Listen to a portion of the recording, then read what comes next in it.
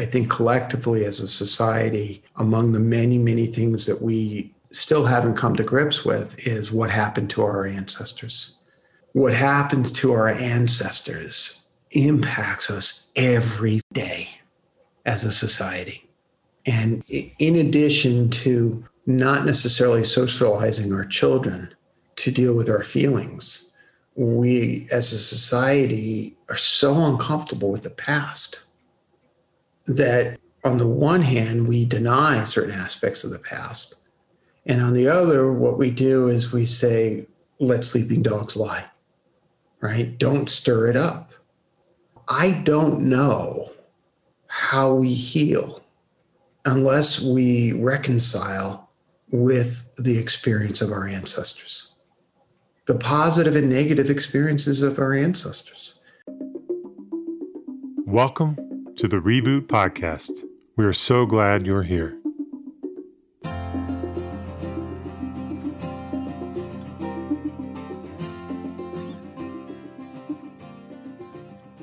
Like so many growing up in southwestern Ohio in the 80s, I went to Catholic school. Now, my kids love hearing about it. They love hearing about the uniforms or the rules. But truthfully, I don't really remember very much from that time. But there is one memory that stands out. And at the time, it was an extremely hard, embarrassing, painful moment. A comment from a teacher that, with the benefit of hindsight, really were insightful words of wisdom from somebody who really cared.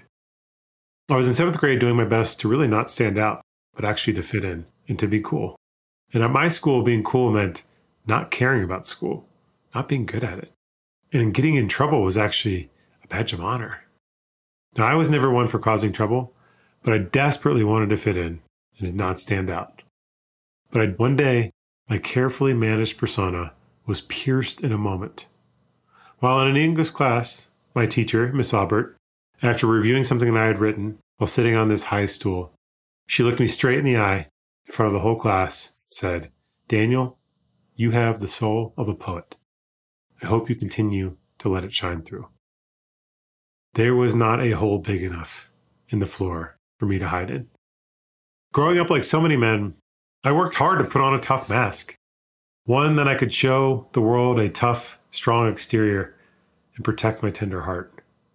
Without it ever being discussed, I just understood that the path to success was in being fearless, strong, perhaps even an asshole who had little time or interest in feelings. And when I looked at other successful men, I rarely saw those who had the soul of a poet, those who cried when they were hurt, cried when they were happy, cried when they loved. To have the soul of a poet wasn't a gift, it was a burden. When I looked in the mirror, I saw a boy or a man with a tender heart, and I felt shame. To be sensitive, to reveal that soul of the poet, was to be weak, doomed to be uncool as a 7th grader, doomed to be uncool as a high schooler, doomed to failure as an adult. Boy, was I wrong.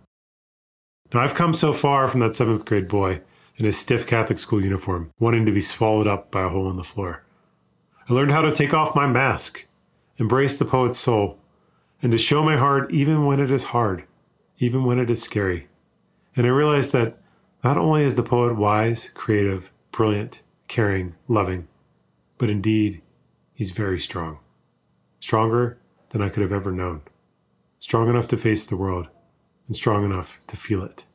Strong enough to not only be himself, but to support others in taking off their mask and being themselves as well. The 7th grade boy hid his heart out of fear. The 40-year-old man shows his heart and strength. And I'd like to say now what I couldn't find the words to say then. Thank you, Miss Aubert, for seeing in me what I was afraid to see myself. Ashanti Branch is a man of great energy and purpose, the kind of purpose and power that only comes from taking off one's mask and living openly and courageously as oneself. Raised in Oakland by a single mother on welfare, Ashanti left the inner city to study civil engineering at Cal Poly.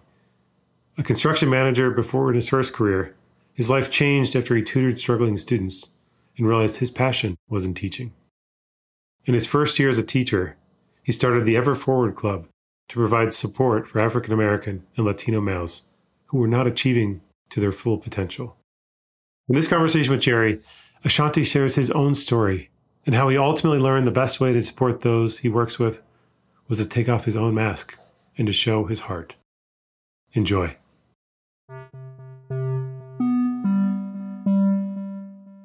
At Reboot, we often talk about the value of relationships in mirroring back to us our blind spots. Now, all honest feedback is valuable, and it's great if your culture supports a constant flow of feedback. But it's often helpful for leaders to take deeper dives into radical self-inquiry, giving themselves focused and intentional space to examine the patterns of behavior that are either serving them or not serving their teams and their missions. 360 reviews are a really powerful tool that can help leaders make course corrections, supporting both individual growth and the growth of the company. While there are many approaches to 360s out there, what we have found to be the most helpful to our clients is to approach the 360s as an extension of the coaching conversation. Most leaders don't care how they rate numerically on a list of abstract capacities. And even if they do, it's tough for them to really know how to make use of that kind of data. But if they can hear through the voices of their colleagues how their behavior is making impact, and if they can be helped by a coach to see more clearly the choices available to them for change, the benefits can be immense. If you'd like to learn more about Reboot 360s, you can go to reboot.io/360. Hello, brother. It's great to see you. It's good to see you too, Jerry. Ashanti, before we start, can you just take a moment and introduce yourself? Yeah. So my name is Ashanti Branch. I'm from Oakland, California. I'm raised by a single mother. Grew up a fatherless son. My father died before I was born. When I got my act together, I decided I was going to go to college. I wanted to be rich, because I knew that poor wasn't fun. And they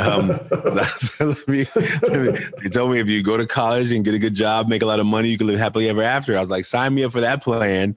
And I was good at math. It was a way to be able to push myself past like, okay, I can do this. And went to college, became an engineer, civil engineering.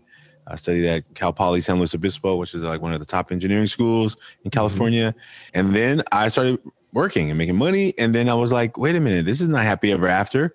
This is like happy at Friday around 5 p.m. And then, Sunday around 7 p.m. it starts fading away. And it wasn't the work. It was that it wasn't fulfilling overall. I thought the dream of happy ever after literally meant what that meant. Right. And I was like, this is not working. And something in teaching called me. I mean, it was a long journey story, but I'm making it really fast. Teaching called me and I was like, wait, teachers don't make money? Like I'm definitely not going to be rich teaching. So it was like one of them confusing callings on your life where I was like, I think I'm supposed to do something different. Mm-hmm. And teaching was like, this is it. I'm like, no, it can't be that because that doesn't make money. And I was equating my journey to like overcoming the growing up poor. And it means that you can't go back there. Like that was the growing up, that journey of like you wanted to get out and you never wanted to get back. Never ever wanted to go back. And I knew my mom was a teacher, so I knew teachers didn't make money. And I had made a declaration at 15 years old that I'm never going to be a teacher because I couldn't even get in this program called Upward Bound, which helps first generation students go to college. Because they were like, well, you're not first generation. I'm saying, oh, we're poor. We're definitely first generation. They're like, well, your mom went to college. I'm like, you mean my mom went to college and we're this broke, Like, so I was clear that whatever my mom was doing, I was not going to be doing, But it was that thing. And what I realized was that I was supposed to be a teacher. And, I was raising my siblings at 7 years old. I was helping cook and cleaning. I was helping raise a house, Yeah. And then long story short, I became a teacher. And my first year teaching, I was doing a horrible job. I was like, what happened? Like, like I came to this job because they called me. I definitely didn't plan this for myself, but it was because I had some young men in my class who were really smart and they were failing. And I'm like, you can't fail my class. You're smart. Like you're brilliant. I can see it in you, but they couldn't see it in themselves. And there's a rule at our school that you can't show how smart you are. So they acted like they weren't. And I started this program called Ever Forward. And it was about, look, I'll buy you lunch once a week. I told them, in exchange for lunch, you're going to teach me how to be a better teacher. Like, what am I doing wrong? Because I think I'm smart without trying to brag. I say, I'm smart. You're smart. Why are we creating failure? Like, you should not be failing my class. And Ever Forward started out of these lunchtime meetings, which was around, dude, there's so much more going on that I'm missing. And then them helping me figure out, what I was doing wrong as a teacher, like what things I can improve on. And we began to meet in the middle. What's the one thing you figured out about that sort of the mutual failure that was going on? Yeah. That I had forgot what it was like to be a student. Yeah. I forgot that when I was in school, like I would hide my tests in my backpack so my friends wouldn't see that I was doing good in school. Like that I was pressured sometimes to my friends to help them get answers on a test. And I'm like, I don't want to get suspended. And I was trying to, do the right thing. And I realized that a lot of them really wanted to do the right thing, but the pressure of around the surroundings were daunting. And there's a rule at that school that smart's not cool. So if you want to be cool and you're a young man growing up in this community, you definitely don't be friendly with the teacher. You definitely don't pal up with the teacher, right? Who's the authority figure, because you have to show how tough you are. And no matter what they ask you to do, you have to fight against it. And I was like, oh, that's what's happening. And so I realized that my job was to take off this authority hat in most cases that I don't need to have power over. We're going to have power with, and we're going to start helping you. So if you can't carry a backpack, then we're going to do the homework here after school. I'm going to give you detention so people think you're in trouble, and then you're going to come here and do your homework, and then you go home with no homework, right? Like we're going to find you a way to navigate the system. And that's what I learned, that when they realized that each other was going through stuff, it opened the door. And I was like, this is what I wish I had when I was your age. Somebody that saw that there was so much going on in my head, my heart, my house that I didn't get to talk about. Let me repeat it back to you, because I think I've got it. And because I pick up the story that I knew none of this before. And I pick up the story in our life when you and I first met, long after that. And I see the connection immediately to what Ever Forward is really about. And in a sense, what I'm hearing is that you began to teach at a deeper level, which is to teach these young men, or as our brothers would say, young kings, young peace kings, to drop the mask. Yeah. Right. Yeah. And so, we met, I'm going to tell this story. We met December 2019. I and a dear friend of mine, Crystal Bell, were leading a facility, a retreat at 1440. Yeah. And it was focused primarily on nonprofit executives because it was part of their service week. And on one of the flights that fall, I happened to watch a documentary called The Mass We Live In, which features your work with young peace kings and young men of color who are really struggling with the messages that they receive. Yeah. And at one point, I look out and I realize, wait, that's Ashanti Branch. Yeah. Oh, man. I didn't know that because that first night I was like, I go to these things a lot and I'm like one of the only, black men in the space. Maybe there's been one other, but it was very few. And I'm like, okay, I don't know what I'm going to say. I want to say something. And I'm mostly just listen, take notes. Always take notes. And something that first day, something said, open your mouth, right? It was just like, don't come here and go back the same leader you were, right? Yeah. Like if you're going to learn it, learn it and like voice it, right? And I was like, be brave, be bold. That's what I tell my young people all the time. Be bold, right? Like I forgot what I said, but I remember just like you heard me. Because sometimes I go to these things and I say something and people were like, oh, okay. And then they move on to the next thing, right? I don't know if that's what they do, but that's what I feel. But you heard me and you just stopped. You're just like, take a breath right there. And when somebody like holds a space for that moment, and I remember just really feeling in that space.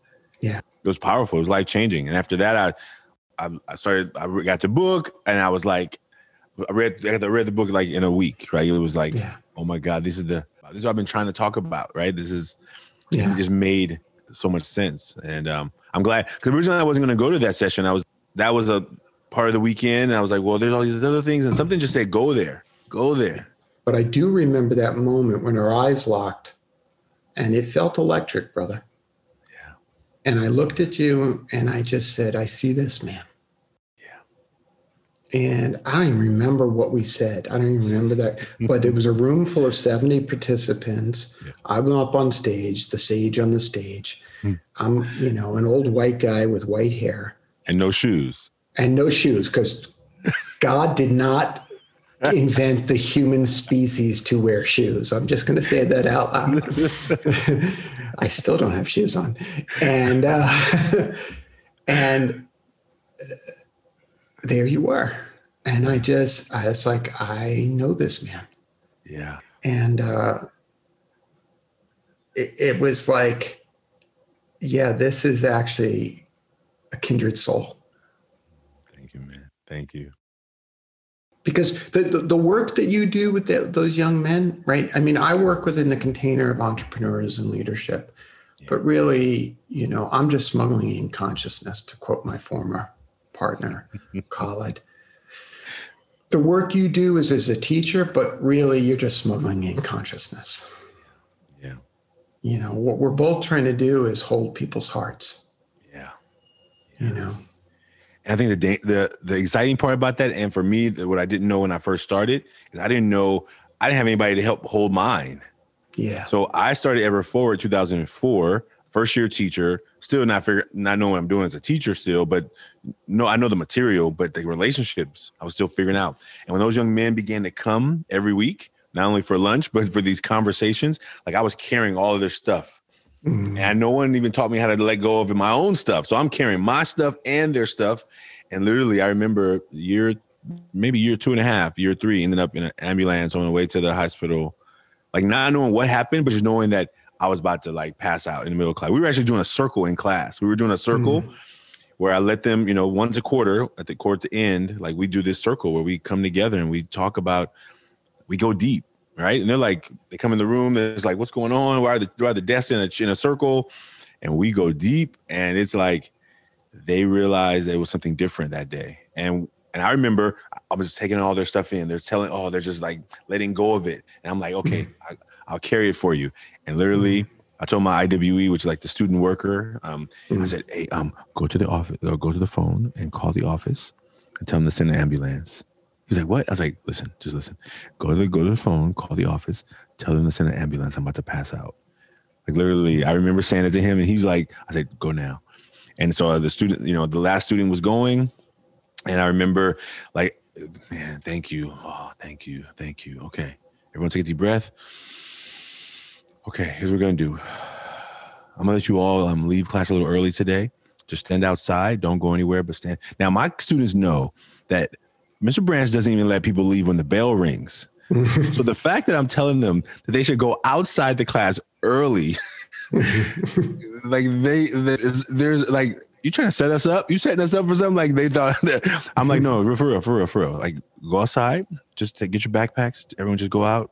Don't do anything. Just go outside. And literally, they started knowing something was up, but I didn't want to pass out in front of them. And literally, as soon as they all went out the door, I laid on this beanbag on the floor, and I was just like, oh my God, what's going on? And literally, it was because I had nowhere to take all my stuff. So I'm carrying my own life trauma, drama stuff, all of theirs that they've been willing to share with me so I can hold space for them because I had no space. And it wasn't until, that was 2006, 7, I think I went to the hospital that year.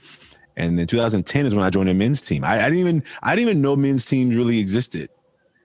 Right. I was creating what I didn't even know existed, but I was creating what I knew I needed when I was in high school.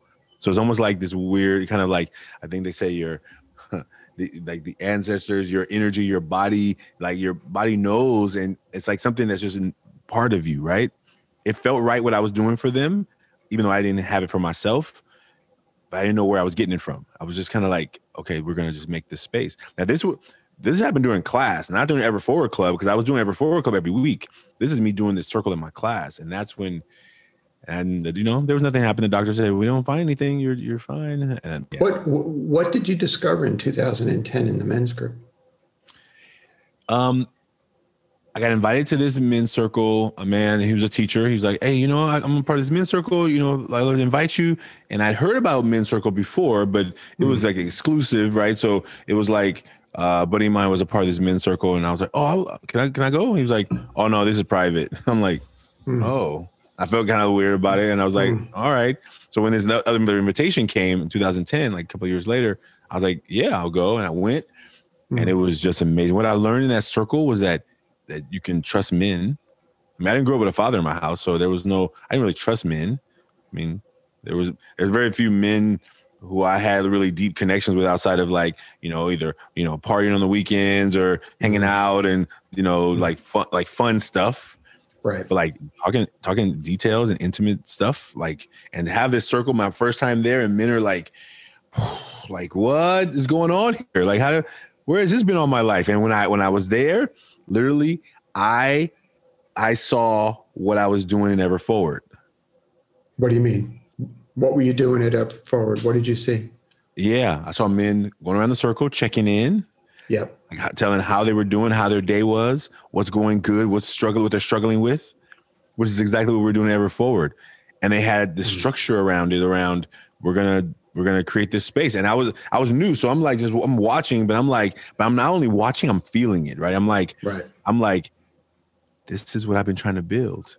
Now this is like 50 men. This is when, at the time that I went to this circle, it was like 50 men in this circle. There was a fire in the middle. Like, it was like wild, right? And I'm only meeting in a classroom with pizza or food, right?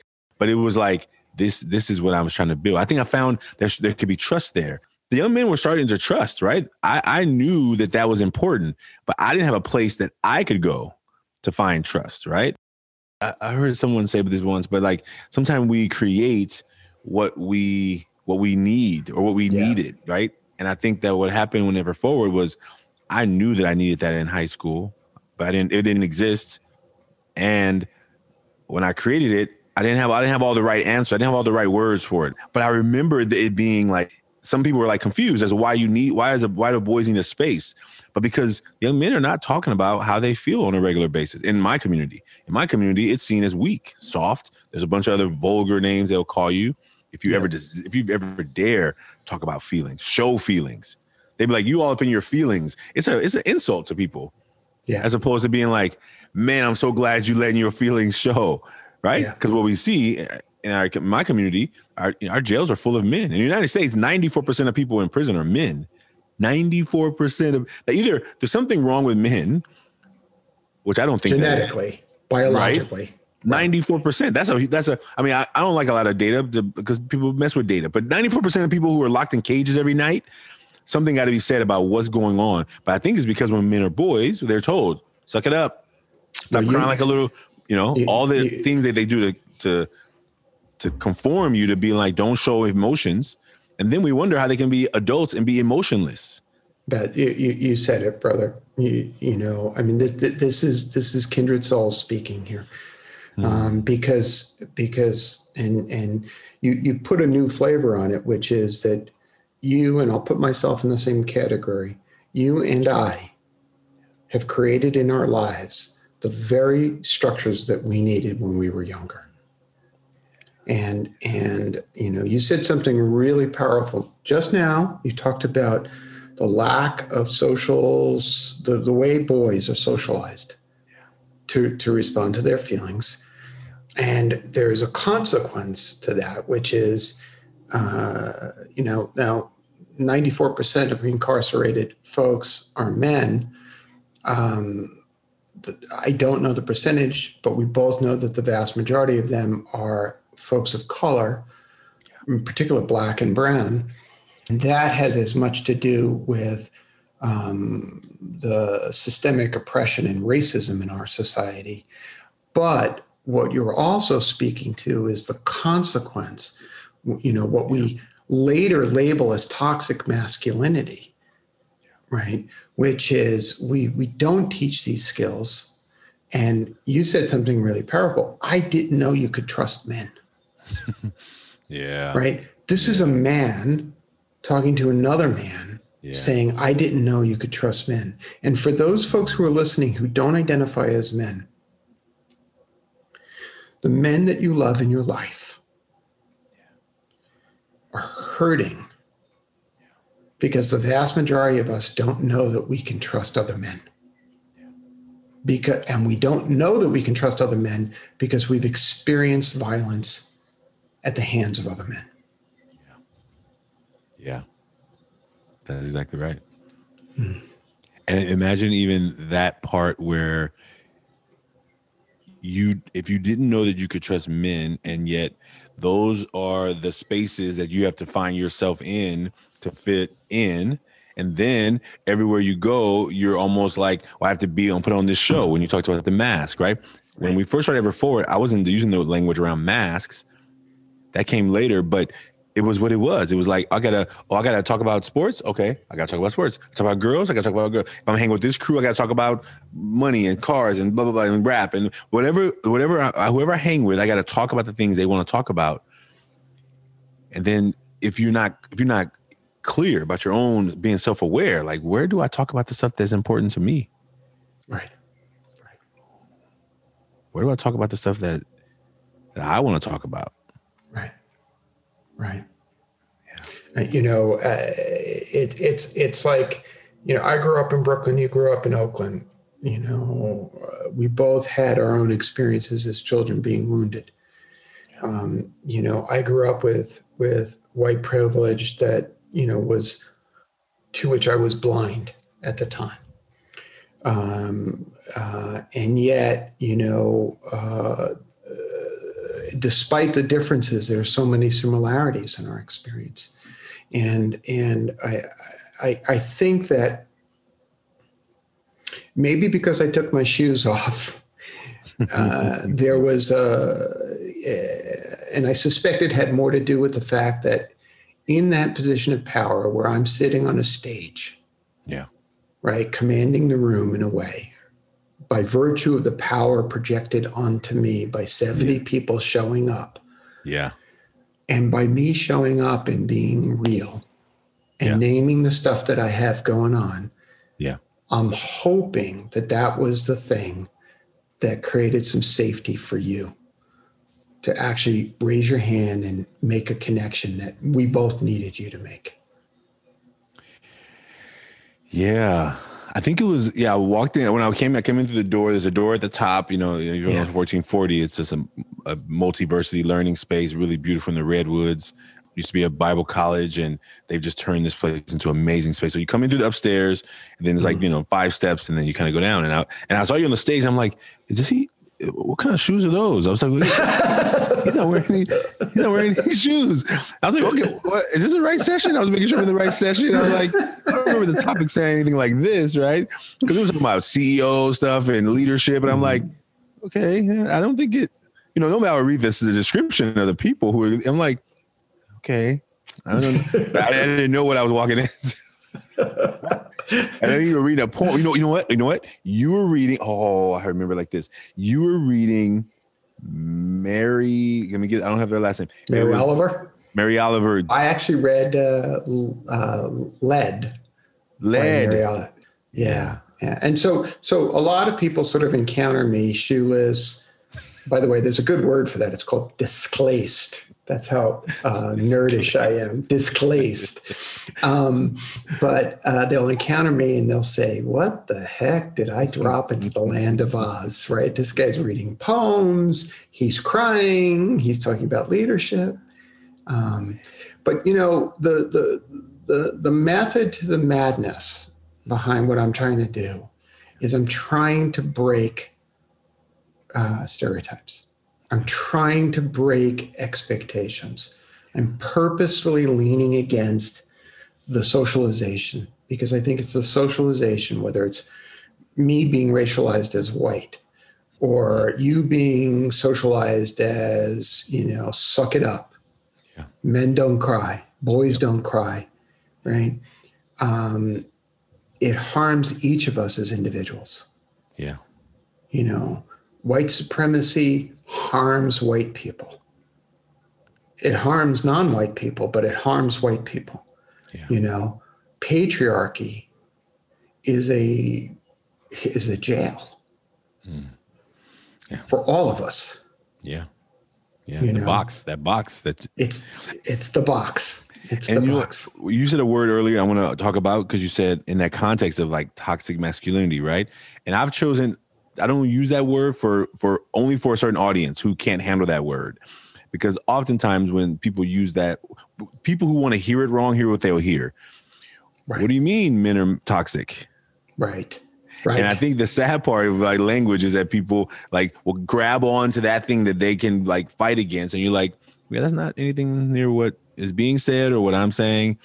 And what I've realized, I was on talking to someone the other day, and they were like, they've readjusted. They call it confined masculinity, right? Yeah. Like all I can do is be funny, happy, tough, strong, all these things. Where are the rest of the list? Where are the rest of the list of characteristics that I can be? And I think I had almost an argument in the middle of Costco with somebody, because he said, don't tell me you're going to talk about this toxic masculinity stuff. And I'm like, I didn't even use that word, but tell me more about what you think it means. Right. Yeah. And all he was hearing was that people were trying to say that men are toxic. And I'm like, I don't think that's what that means. I don't, but ultimately you ready to argue. So I'm not going to even go in that lane with you. I'm going to just stand over here and just reflect back what I'm hearing from you. And then I gave him some data: suicide rates, addictions, incarceration rates. And he definitely didn't disagree with those things that are a problem, but he wanted to fight on the word. And I'm like how many people miss the opportunity to evolve in their thinking because a word has like locked them out, and they have like, you're trying to, and I think that's what we miss so many times, so often. Oh, I think you're right. What I typically don't use that phrase, because I'm trying to push against the notion of association of those two things. What I often say is there's nothing masculine about toxic behavior. Yeah. Right.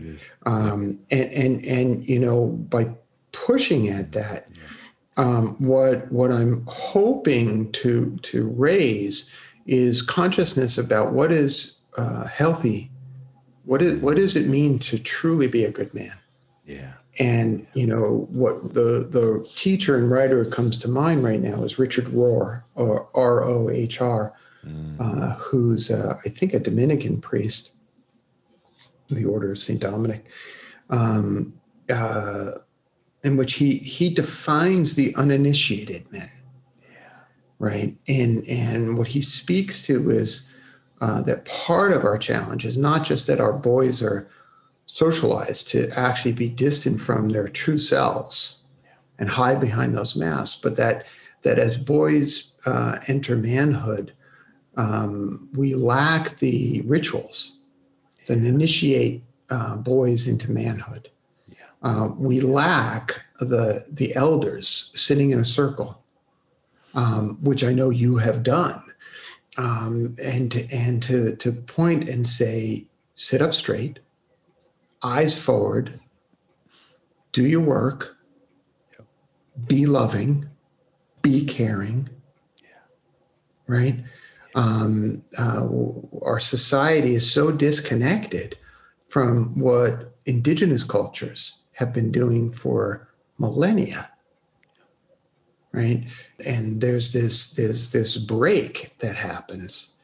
I want to bring us forward into back into this notion of circles of men, if you will.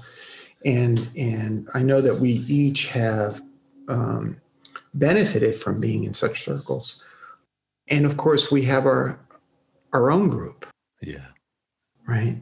Yeah. Which I'll put a little context.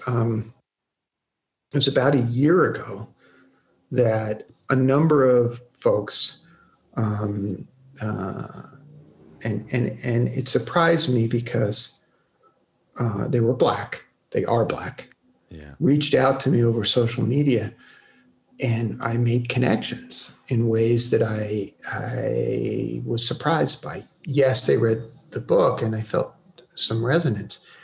And there was a realization that perhaps there was a way that we could come together in a group. And through actually multiple points, we invited you into the group as well. It's been amazing. When I first knew that I would be able to reconnect with you there, but also in this circle of just like being human. I think that in your book, you know, when I read it, I felt like I knew you, like, even though I saw you on stage for those 2 or 3 days, like when I read the book, I was like, okay, I get it more. I get it even more. It makes more sense, right?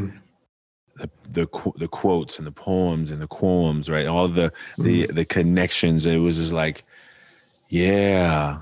And I think there's just these, and because I listened to the podcast so many times, just like the nuggets of like, oh, that's the piece that I needed right there in this moment. And even sometimes I need the pieces again, right? I'm like, I haven't learned that lesson yet. So I'm like, you have to relearn them. But I think in that space of being able to come together, I learned that, you know, I've been a part of men's circles since 2010.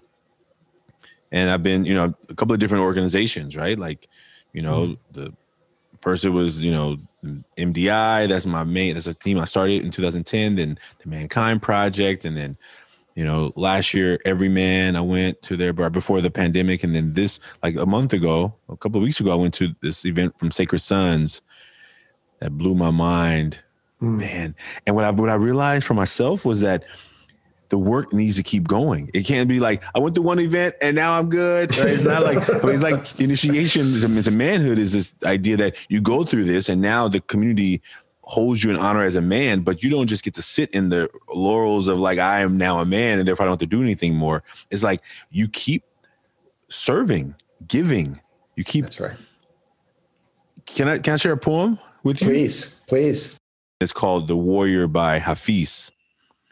But the words resonate with me a lot. It says, the warriors tame the beast in their past so that the knight's hoofs can no longer break the jeweled vision in the heart. The intelligent and the brave open every closet in the future and evict all the mind's ghosts who have the bad habit of barfing everywhere. For a long time, the universe has been germinating in your spine, but only a saint has the talent, the courage to slay the past giant, the future anxieties. The warrior wisely sits in a circle with other men, gathering the strength to unmask himself, then sits, giving, like a great illumined planet on the earth. That's The Warrior by Hafiz. That's amazing. Oh, man. Like, all the stuff that keeps coming back and coming up. If you were really wise and brilliant, you'd be like, I don't want to think about the old stuff. I'm not gonna worry about the future stuff. Let me just be right here and present. But that's hard to do. It takes a lot of work. It takes daily work, right? But to recognize that if I could come together with men to like just have a space to like take off my mask and be like, I got stuff going on I need to talk about. I don't have it all together. I don't have it all figured out. And to know that they got you. They don't need to fix you. They don't need to like tell you how to fix it, but they can ask you questions. They can illuminate what you're saying so they can see, hey, you said this. I'm like, no, I don't know. Oh, did I say that? Like, it's to reflect back, to hold the mirror up sometimes, and sometimes to like let it be a window so you can see through it, right? Because sometimes if we get stuck in the mirror, we're just like, we see the messages that are the internal messages. But what if you could like just say, hold on, what if I see past this? What if I can see past what I'm stuck in right now? What would it look like over there? Oh, okay. It will look very different. And to have men just help you navigate those words that you're saying, but that sometimes seem to be going in circles. I mean, I think that's the power of the circle. And that's the power of what these men come together, get to do. What I found that they've done for me. And when I have a chance, I try and do it for others. And to help illuminate, because sometimes we just need that space. I mean, at the time around the proverbial fire, right? And we started meeting during the pandemic, so it's been on Zoom, right? It's been just looking at each other on the screen. But like, I think sometimes people can underestimate the power of just connection.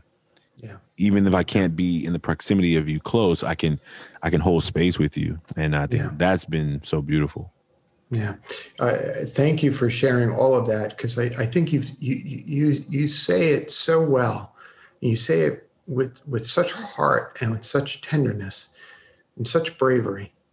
I'm so admiring of the work that you have done. It's so clear, and to go back to our group for a moment, one of the things that not only did we start during the pandemic, but we also started right after the murder of George Floyd. And, while our experience of racism isn't, the thing we talk about as if it was an agenda, to be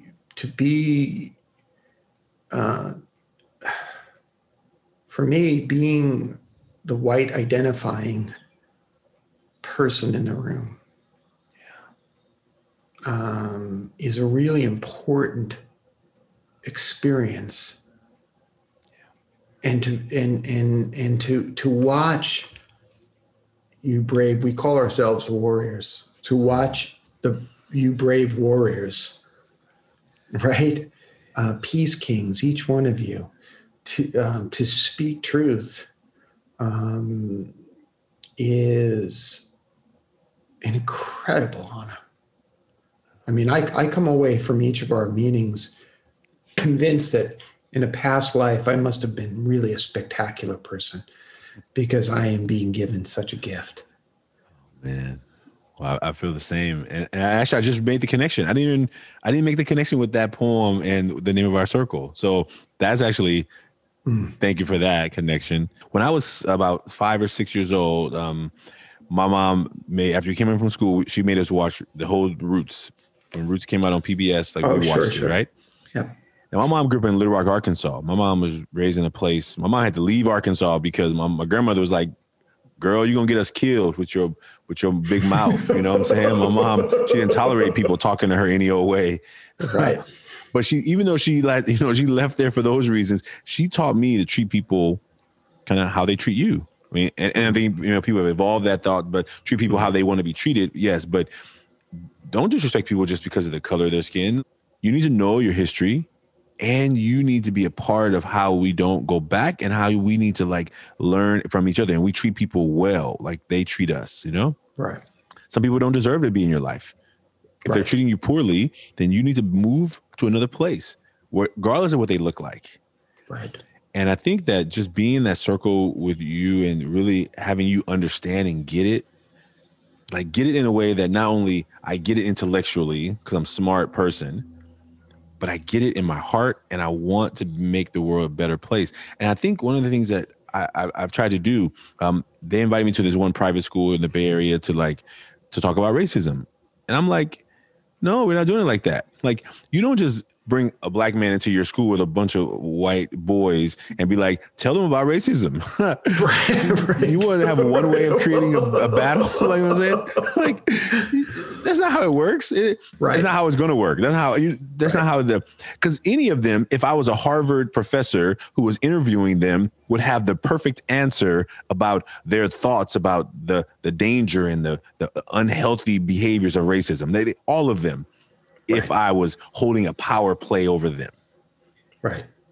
But what do you do when you're with your friends hanging out on a Friday talking about whatever? Right.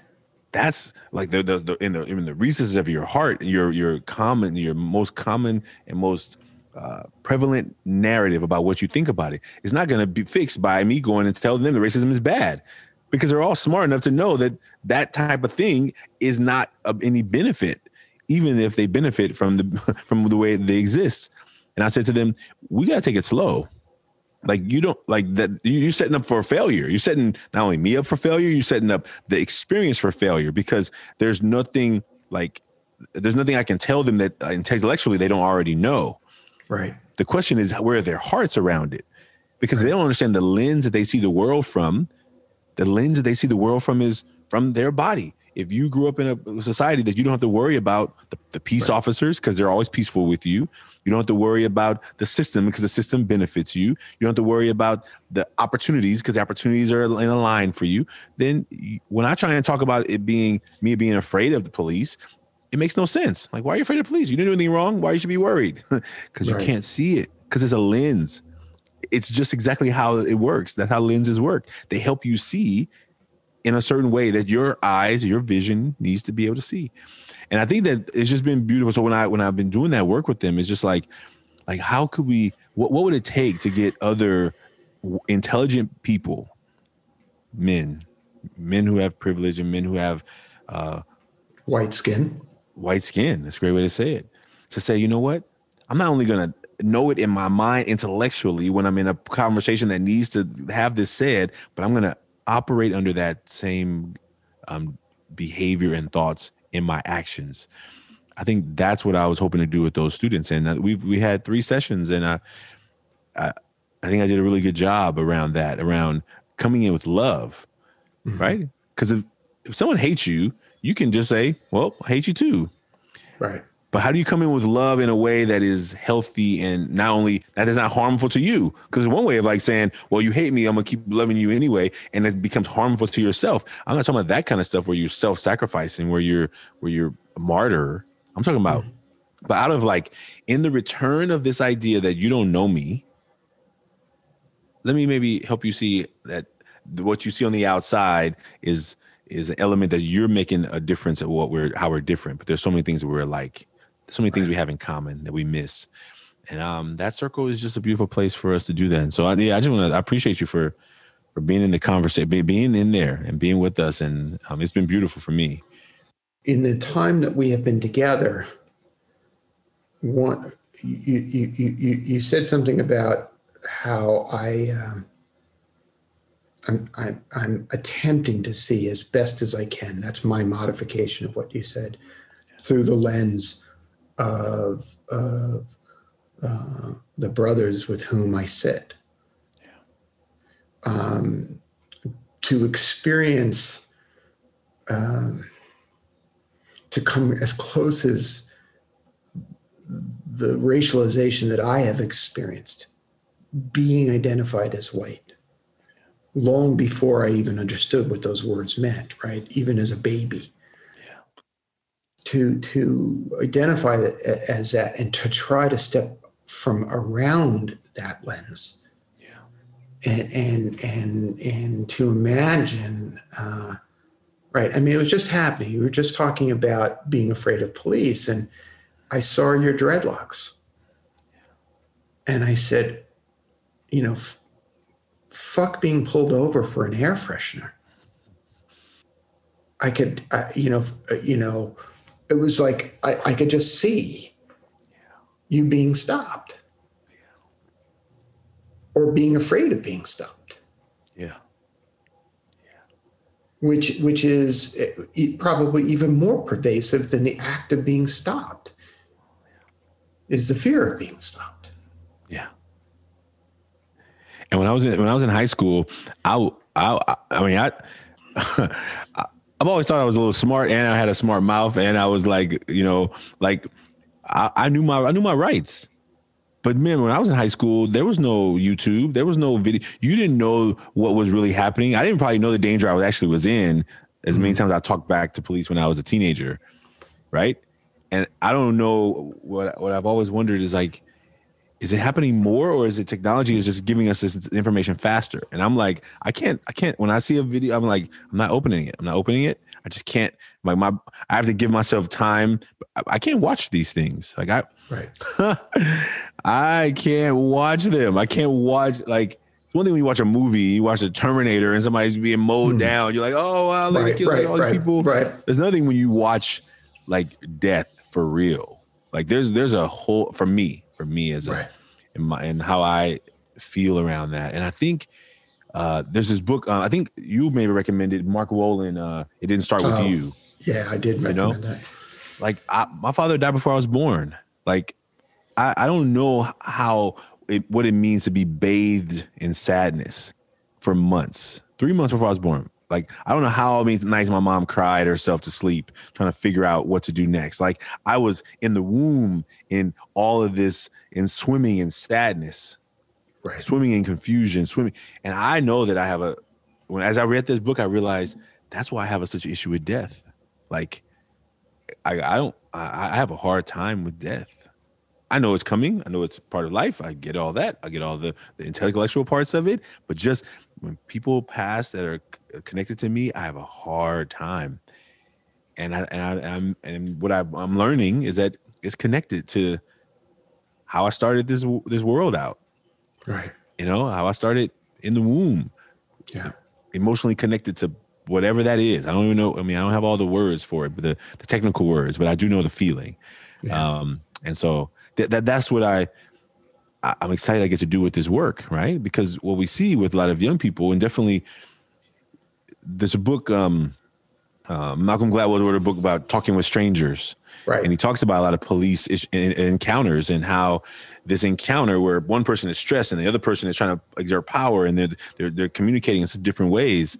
Like, I know how that feels. Like I get anxious, right? And if you're anxious, people think you're hiding something. Guilty. But I'm just like, as I was thinking about this work around these masks is like, well, look, this is what I'm letting you see. That I'm gonna try and stay calm, I'm trying to stay cool, but then behind the scenes, and maybe even not always behind the scenes, I'm nervous, I'm stressed, I'm sweating, I'm like, I just want to make. Okay, do you give me a ticket? Give me write me a ticket, and let me go. Right? I don't want to have a conversation. I don't want to discuss why I was going too fast or whatever. Whatever you're saying is wrong is wrong. Just give me the thing, let me go. And I'm much less wanting those confrontations than I did when I was a teenager. Because when I was a teenager, I looked forward to them sometimes. But now my heart is like, even when I'm in a cafe, I remember being at Starbucks and seeing you come in and I'm just like, I think I should leave. And that's a feeling that, man, it's hard to describe to people if they don't know. But when I just try and say, look, fear is real. If you're being chased by a bear in the woods, you would run. Right. I mean, well, maybe that's not because you're guilty, but because you're afraid. Because of fear. Heart wrenching, like bear, tiger, whatever animal, like whatever that predator or apex coming after you because you did nothing, right?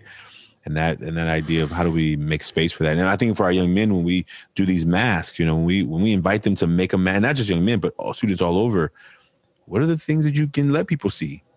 Right. That you gladly let people see? What are the things that are behind the mask that you don't get to talk about? Man, and when we see, not only just here in Oakland, not only in California, around the country, around the world, people are clear that we have to put on these masks, and we put them on to fit in, to be like, I'm good. That's cool. I'm fine. Right. And then what we often don't, people don't have a space is they say, okay, let me take off this mask of being fine and good and cool. And now, oh my God. And now when we get to those circles, we get to do that. We get to check in. We get to like, man, this is what's alive for me right now. This is what's like driving my energy right now. And to have people just hold space for that. That's beautiful. I'm so pleased that you made the connection to Mark Willin's work.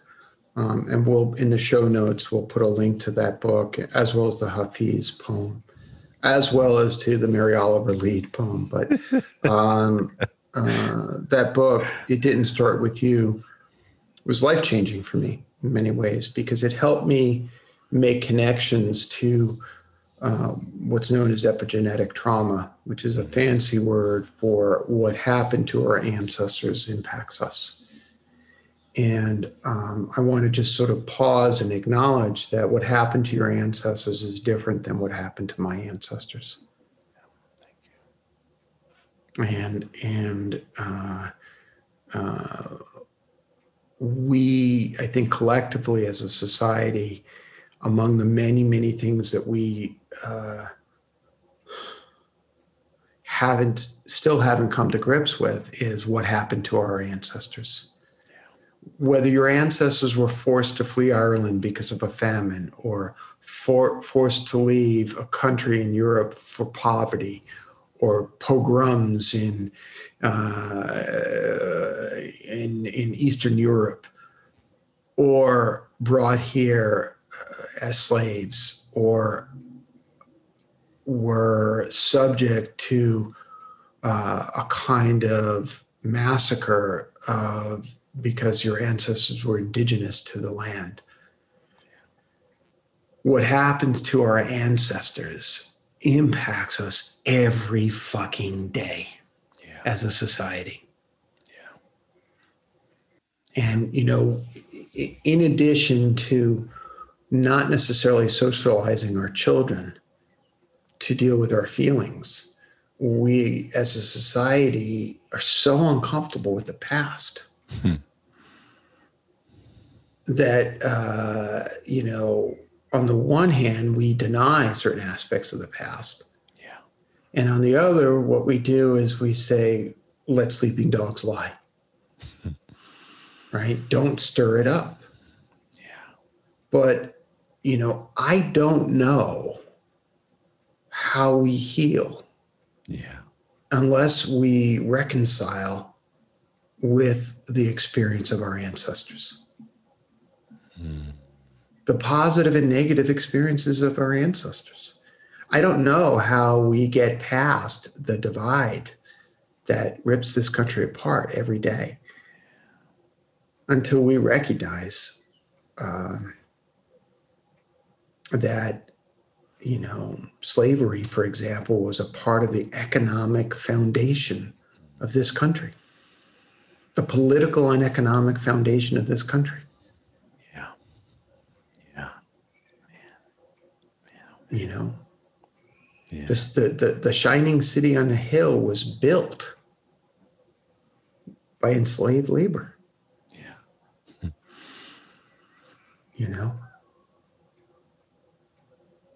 And I think, oh man, thank you. Yeah. Thank you for that. I'm going to just say that. Thank you.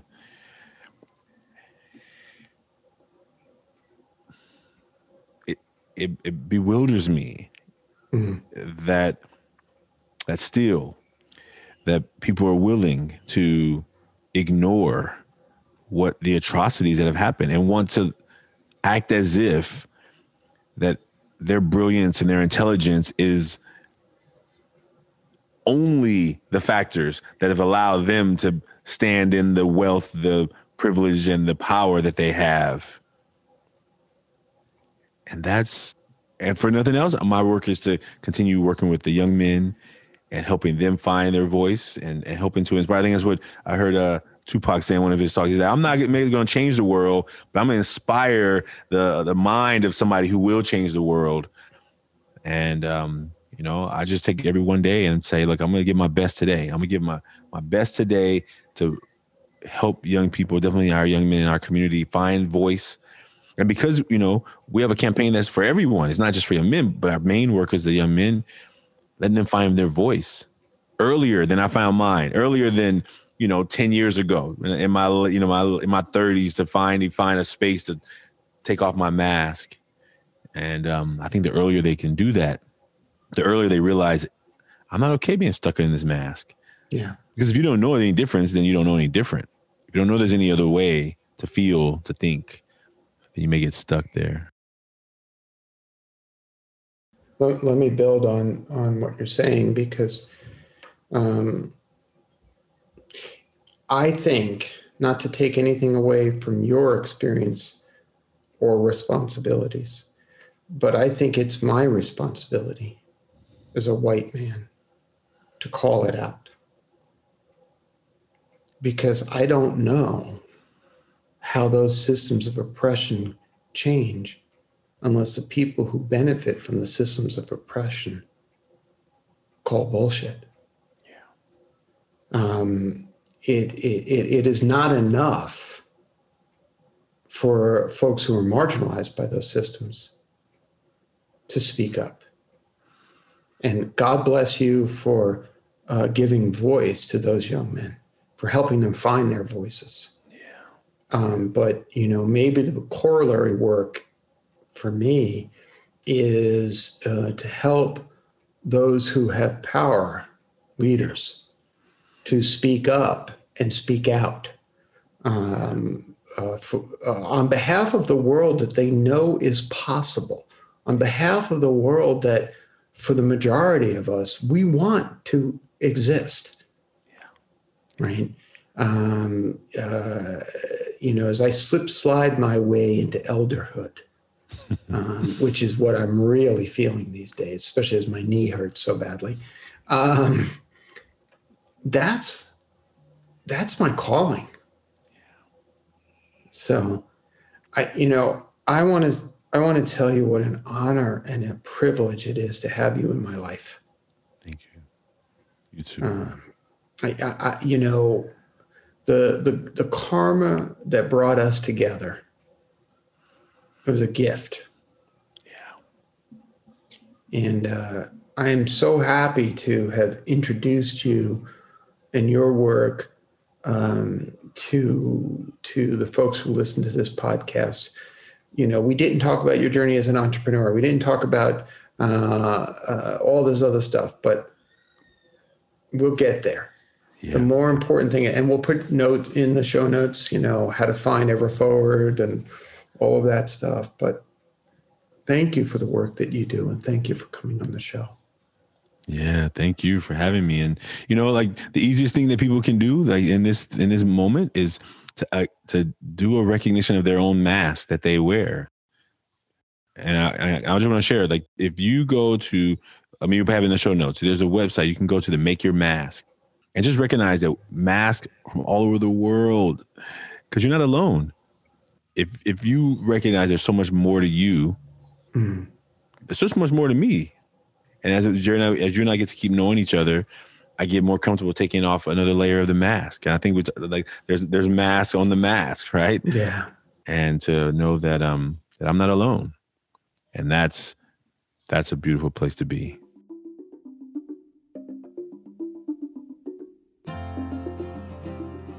If you enjoyed this episode, go to reboot.io/podcast to listen to all 5 seasons of our podcast conversations.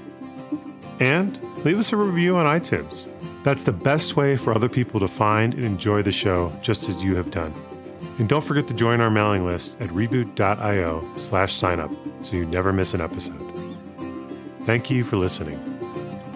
How long till my soul gets it right? Can any human being ever reach that kind of light?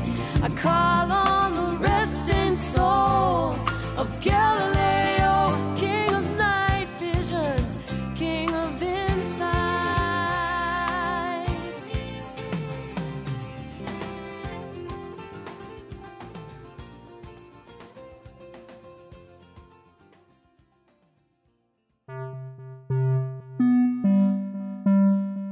What does it mean to build organizations of belonging? How can you build an organization safe enough for the whole human to show up at work? In Reboot's newest email course, we discover the hidden power and privilege that can pervade an organization and consider what is needed beyond the HR trends and into matters of the heart to create and sustain real places of belonging for all employees. Compiled and created by the Reboot team of coaches and facilitators, this course is a conversation around the question, how can you contribute to creating an inclusive culture of belonging? The course will unfold via a series of 6 emails full of content, 1 email per day over 6 days. And we hope by the end of the course, you have a sense on how you can relate to belonging to yourself, how you create belonging in your communities, work, home, and life. To learn more and to sign up for free, head to reboot.io/inclusivity.